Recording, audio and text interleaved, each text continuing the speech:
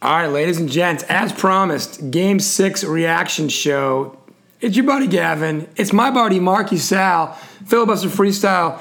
I just didn't get a chance to call Marky at halftime. I was just blown away by the second half quarter was a mess. Let's just pick it up there. Marky, first of all, how are things in beautiful Worcester, Mass? Everything's fantastic. Tough one tonight. Yeah, I mean, it's definitely tough. We came out played great in the first quarter, beginning of the first quarter. Yep. I think the second quarter, we played like diarrhea garbage, and so going into halftime, we were definitely fortunate to be down. I think we were down 10 at that point. Yeah, 10 or 12. I think 12. 10 or 12. Yeah. And so we were definitely fortunate to be in that position. So I thought, we had a good chance to regroup and come out and take care of business in the second half. But obviously, we came up, short. Yeah, I mean the big issues in the second quarter was a mess. I think the score differential was like 34 to 18 in favor of the Cavs, so a huge swing. Definitely figured, same thing, man. I was like, LeBron basically played 23 of 24 minutes. Guys like Nance and George Hill were out of their minds. I figured it would kind of correct itself in the third quarter. It didn't really, because the Cavs pretty much stayed hot. George Hill looked like the guy who literally was traded straight up for Kawhi Leonard once. And Jeff Green, who's the ultimate trick-or-treat player in the history of the NBA, he was a good treat tonight. He was not a trick. But let me go to the Kevin Love factor, because the Celtics were running it. And Kevin Love and the rest of the Cavs had this weird body language thing all year anyway. And he went out when Tatum and Love hit heads, didn't come back, suspected concussion. Is this like a little bit of a Patrick Ewing theory where I know he's not their best player, but Love is gone and now the Cavs are actually better, or you think it's just a coincidence? I think it's a coincidence. I think that Kevin Love, if you take in, his rebounding alone, that team needs that.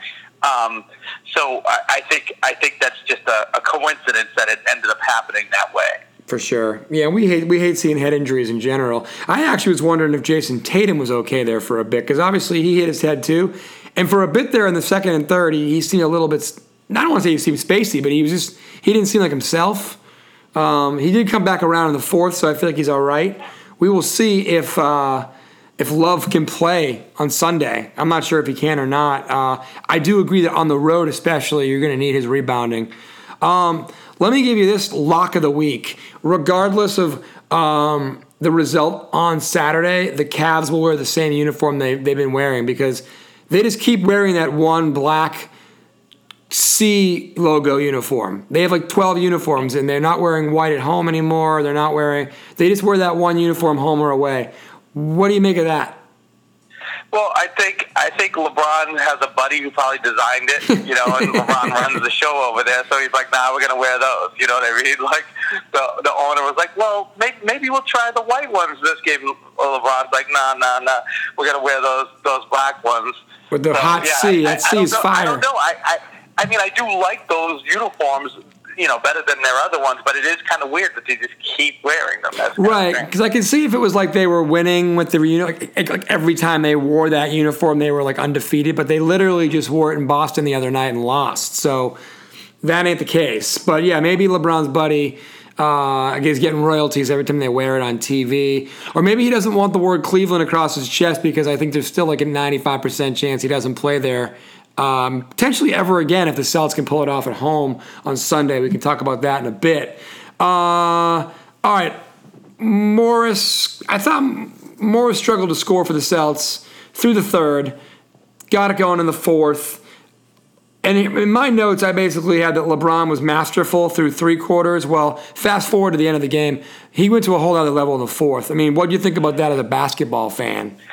Well, yeah. So I guess my thing was, I do think that the Celtics came to play in the second half. I thought that they figured some things out. They were actually, they shot pretty well in the second half. Yeah, they did. And I think if not for LeBron just going to that other level, Kevin Love out, if not for LeBron going to that other level, this series would have been over. But LeBron just again, just proves that he's the best basketball player on the planet.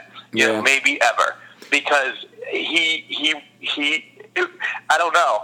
It's just so crazy that he came down and hit the first three. Yep. Step back, dagger. With the shot clock winding down. Another one. Just knocked it down, and it's just wow. I mean, that's game. That's a mic drop right there. That's game over. So he just took it to another level, man. And props to him. He really did, and his role players were there. And I think by the way he was going in the final few minutes, even if the Celtics had made more of their free throws, I think they missed 8 of them tonight. I just think LeBron would have found a way to hit one more dagger because he just kept stepping back and hitting daggers. I mean, I actually, again, I think it was a tale of a couple different nights. I mean, Game 4, I think the Celtics just did not have a good first quarter. I think tonight they just had a really bad second quarter and otherwise even games. But yeah, man, one bad quarter is going to kill you, especially when the other team is the best player on the floor by far. And then obviously Big Al had a tough night scoring. Scary Terry, you called it, buddy. Scary Terry, you said we needed another 20-plus point game from him. I think he had 28 tonight. He kept him in it at many times. There's actually a fun little sequence where Morris hit a 3 towards the end of the third, cut it to 10. Korver hits the rebuttal 3, and then Rozier hits a rebuttal 3, basically at the buzzer to keep it at 10. I actually felt like they had a shot there for sure. And I thought the Celtics played better in the fourth, but LeBron was unreal. So then I guess we got to get into, all right, well, number one, Roscoe P. called that the Cavs would fold tonight. Okay, they didn't. Not your fault, Roscoe P. It just is what it is. We still love you. Still love you. Not your fault. A lot of people felt like the Celtics might be able to get it done. One, you mentioned the other night when we did this after Game 5, you felt 50-50 that the Celtics would win Game 6. Okay, so coin flip. Didn't work out. You were 90-10 on the series. What are you thinking now on the series? Yeah, I think that the next morning I woke up and I was like, Marky, really? 90-10? That's a little aggressive. So the next morning that kind of changed.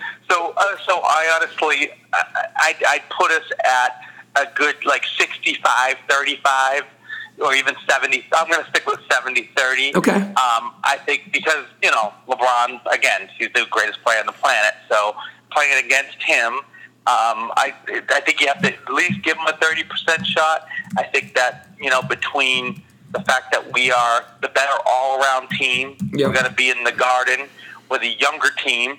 LeBron, he played a lot tonight, and he had to do a lot in order to win. And so if you go into a Game 7, especially down Kevin Love, I just, it's going to take another, close to 50-point effort for LeBron in order to bring the win home. So I'm going to stick with 70-30. All right, cool. Tomorrow morning, call me, and we'll see where I'm at. Yeah, no, I feel you, man. And what I would say is, and again, he's done it in the past, LeBron James, but he's done 2 games in a row, 3. I mean, he's definitely done. It's not like I'm doubting the guy's going to be able to get ready for Sunday, but I do agree that the miles add up. It's a road game. The Celtics have been great at home. As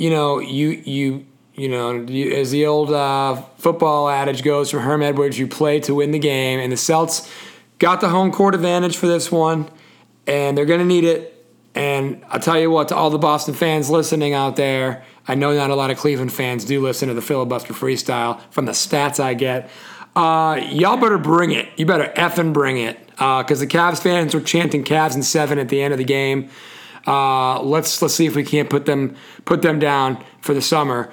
Let me point this out though. If the Celtics are fortunate enough to win,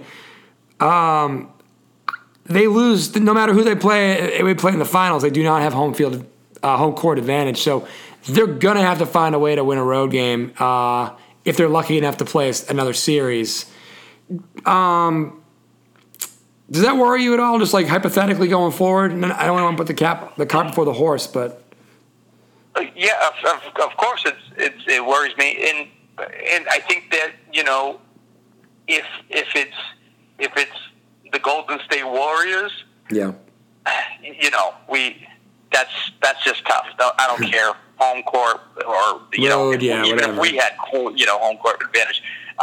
Houston Rockets, I do think that we have a pretty good chance against them, just because they play that ISO basketball and they're really good at it. But you give me a team that has 5 pretty good defenders on it, like the Celtics.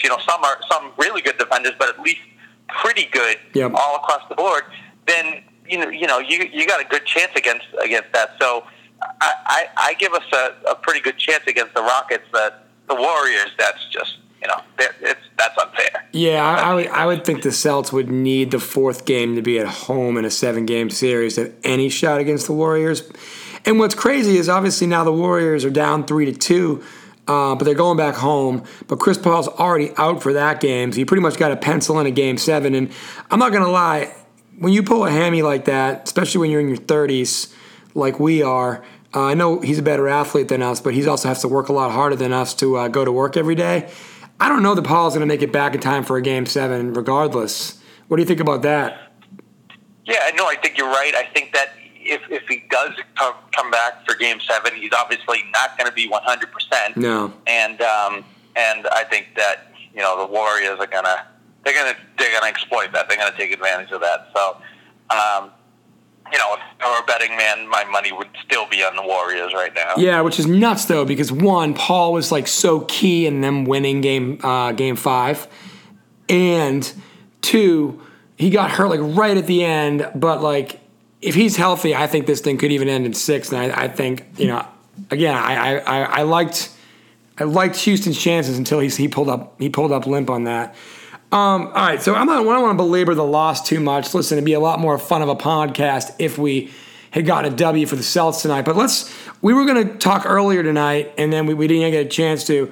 We were going to talk if we did pregame show about, you had kind of a Danny Ainge theory about how good of a job he's done and kind of getting this team. I mean, really, the Celtics played in the finals in 2010. They had 2 more decent seasons in 2011 and 2012. They had like 1 bad year in like 12-13. And then ever since then, they pretty much have at least made the playoffs every year.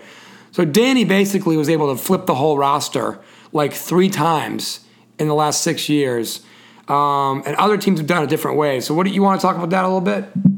Well, yeah, I think there's a couple of things that you need to point out as far as Danny Ainge is concerned. I think that for any GM to build one championship contender, one team, they put together one championship team. Yeah.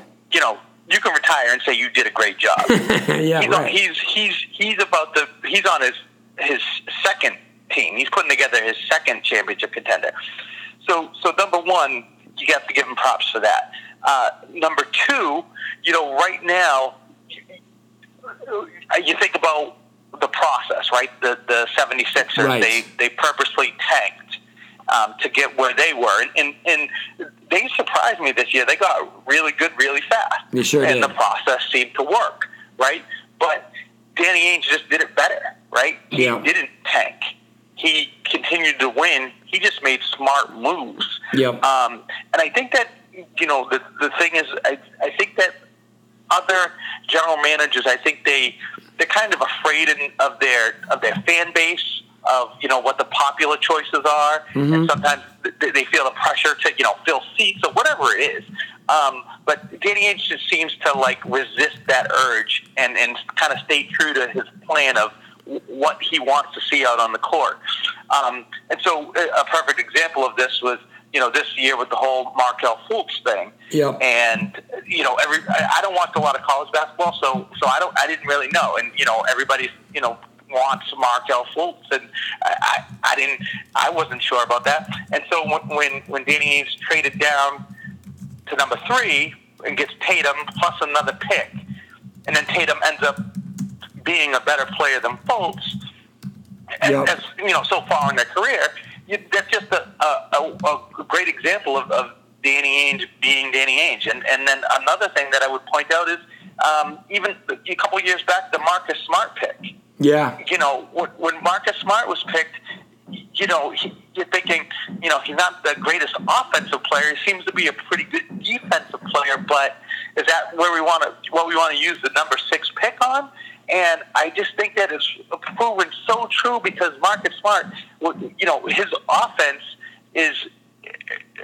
Let's put it this way: there are people who are better offensive players than Marcus Smart, who they're not even close to the basketball player that he is. Right. Because what he doesn't have in offense, he makes up with in his first of all his defense.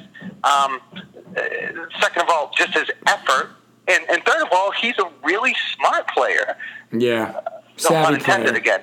But just the basketball plays that he makes and the decisions that he makes, especially in big moments, it's incredible. So again, you have to give Danny Ainge props for that. Yeah, and what's interesting too is it's like he had a long-term plan. He the best player he could get at 6 in terms of fit was probably Smart, and he got him. But because he had the Brooklyn Nets picks, because he had the ability to make some trades, et cetera, he probably saw 3 or 4 years ahead versus, I need the best player available, the flashiest player available, the most offensively gifted player available at 6. Instead, he goes with the guy who's more of a team, a true player, a more well-rounded player for the team. And I also look at the thing is when Danny took over the Celtics operation, Pierce was already there. They built around Pierce. They tried to get KG. It didn't quite work. Then they found a way to get Ray Allen, and then it finally got KG over the hump. But the Celtics, for years, they had to rely exclusively on getting lucky in the draft or trades. But with the hiring of Brad Stevens, the amazing thing has been that he's made so many guys better, even guys like Thaddeus Young, who they didn't want to keep. Gave him a career year. He went to Portland, made crazy money. Good for him. But players see that if you go to Boston, they're going to get the best out of you, which means whether you stay there or go somewhere else, you're going to get a ton of cash, and they're going to put you in a position to succeed. And I think finally, you get a guy like Al Horford to sign a big deal. He was coveted by his team, the Hawks. He was coveted by others. That opens the floodgates a little. And then, you get the luck with Stevens knowing Gordon Hayward so well, you get another one. And then Kyrie wants to come to Boston via trade and probably sign to stay. And then you get lucky with all these younger guys. And like you said, Danny can draft forwards like no one's business lately with Brown and with Tatum, obviously. So anyway, echoing what you said, but now the Celtics are more of a free agent destination than they've ever been in their history, which actually should scare the hell out of most teams in the league. Because until now, it was all draft, trade, and mystique. And now we can actually maybe sign some people, and that's fantastic. And that's all Danny. It's all Trader Danny and Brad Stevens. Well, I mean, actually, that was another point that I was going to make was the whole choice of Brad Stevens. Oh, genius! This guy, it's not like other NBA teams were like, oh yeah, we should, maybe Brad Stevens. Nobody was talking about not on the radar one bit. Stevens to the NBA. Nope. Again, I don't follow college basketball that much, but, I heard of Butler, and I knew that they, made it pretty far a few years before. But when they said Celtics are hiring Brad Stevens to follow Doc Rivers, I was like, who? Yeah. Who? Ballsy move, right? And so, but when he came in, and you just see the program. So I guess my point is that that's just another stroke of genius by Danny Ainge, bringing that guy in. Yeah, he just saw something in him. And you're right. So that's amazing. It was funny because Brad Stevens, unbelievable college coach, but all the people that had Brad Stevens on different radars were all like, oh, he's going to go to Indiana. Oh, he's going to go to Ohio State. Oh, he's going to go to whatever, Pittsburgh or Arizona. Name a big time college job, and clearly Brad Stevens was like, no, I want something bigger. And clearly, Danny was the one to be like, how about you come manage and work with me on the most successful franchise in NBA history? Let's try that. That's how you woo a genius, right? And the best part is, the Celtics struggled his first year, and then there was some talk after the first couple playoff runs, fizzled out in the first round, basically, that, Brad Stevens is going to go back to college. I think that's just talking heads being talking heads. I feel like Brad Stevens, why would he ever go back to college when he can have all this freedom, all this support from a great front office and ownership group, work for a team with a great fan base, and then, oh, by the way, he's 48 minutes away from the NBA Finals with like 2 out of his 3 best players sidelined for the season. It's fantastic. So I guess what I'd say to the fans is win or lose, This season is an unequivocal success already. No questions asked. But I'm a little greedy. I want to go to the finals.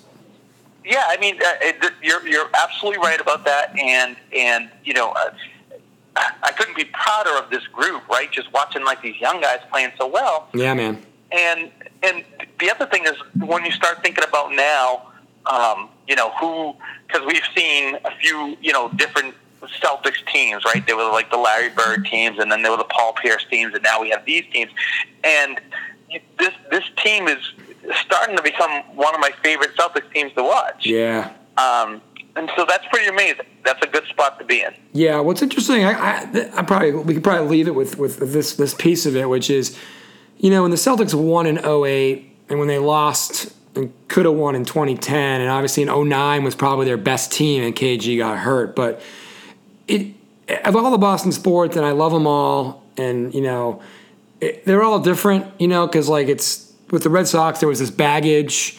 With the Bruins, I mean, I wasn't really a hockey fan that much, but like to see them win it after the other three teams had won it was amazing. The Patriots, they started the whole thing in terms of Boston having sports confidence again after the Larry Bird era ended. But, the Paul Pierce Celtics, the anything is possible KG Celtics, I mean, special place in your heart because you knew they weren't quite as good as the Lakers, but they just found a way. They weren't as talented, but they were tougher. This team doesn't have the talent because some of their best players are, again, on the shelf, but the grittiness is exactly what Boston fans, casual Boston sports fans like. So if the Celtics can get over the hump, if the Celtics can go to the finals, I mean, I already looked at it today. The ratings for Cavs Celtics have been through the roof compared to like the last 5 years of Eastern Conference Finals. I just feel like everybody's a winner. This whole city of Boston's going to be a winner. Even if the Celtics, were to losing 5, I think just the fact that these guys can get finals experience, holy crap. That's all I'm saying. I don't want the ride to end. Speaking of rides ending, so are we on for Game 7, man, or what? We're going to keep this thing going? Well, let's keep it going. Absolutely. If it goes into the finals, then we'll extend it for sure. I think this is a Celtics. I'm in for Game 7, definitely. Yeah, this is a Celtics mini series that you and I are doing here, man, and I like it. What I may do, I might have to come up with a crafty little name for it. I don't know what I'm going to call it yet, but whatever. We're gonna do this, baby. We're gonna do this, guys. Game 7, Marky's coming back. We might even do halftime for real this time because I won't get flustered that I haven't made dinner yet and be pissed the Celtics are down 13 points. The halftimes are so much quicker than when you have to do a podcast. Yeah, and you don't want to watch the second half hangry. So no. I was already getting hangry. So anyway, all right, brother. Well, hey, have a good night, and let's get it ready for 48 hours from now or so. And the Celtics are going to tee it up on Sunday. And here we go. You got a prediction for tomorrow night for Golden State, Houston before we go? I got Golden State. It's with Chris Paul. It's Golden State. 99%. Yeah, so we're looking at that's a hot 99% from Marky Sal. Everybody, put some money down on whatever, the over, the under, whatever you got to do, because sports betting is going to be legal apparently. So I'm just going to let it fly. All right, filibusterfreestyle.com. Marky Sal Wall Decor. You guys got to look up Marky Sal on Facebook, Twitter, right? You are on Twitter, Marky. I'm on Twitter. I have a lot of designs on Instagram. There's a new one coming for this Celtics team. Working on it tonight. Dude, by the way, everybody, Marky does unbelievable work with graphic design. Does so many sports-related things, entertainment-related things. Hell, you do Disney. You do landscape stuff. It's good stuff. So everybody, check him out. Instagram also Marky Sal Wall Decor. What is it? Yep, Marky Sal _ Wall Decor. All right, everybody, check that out. Marky, talk to you Sunday. Everybody else, lick the wounds. We'll see you for Game 7 on the Freestyle.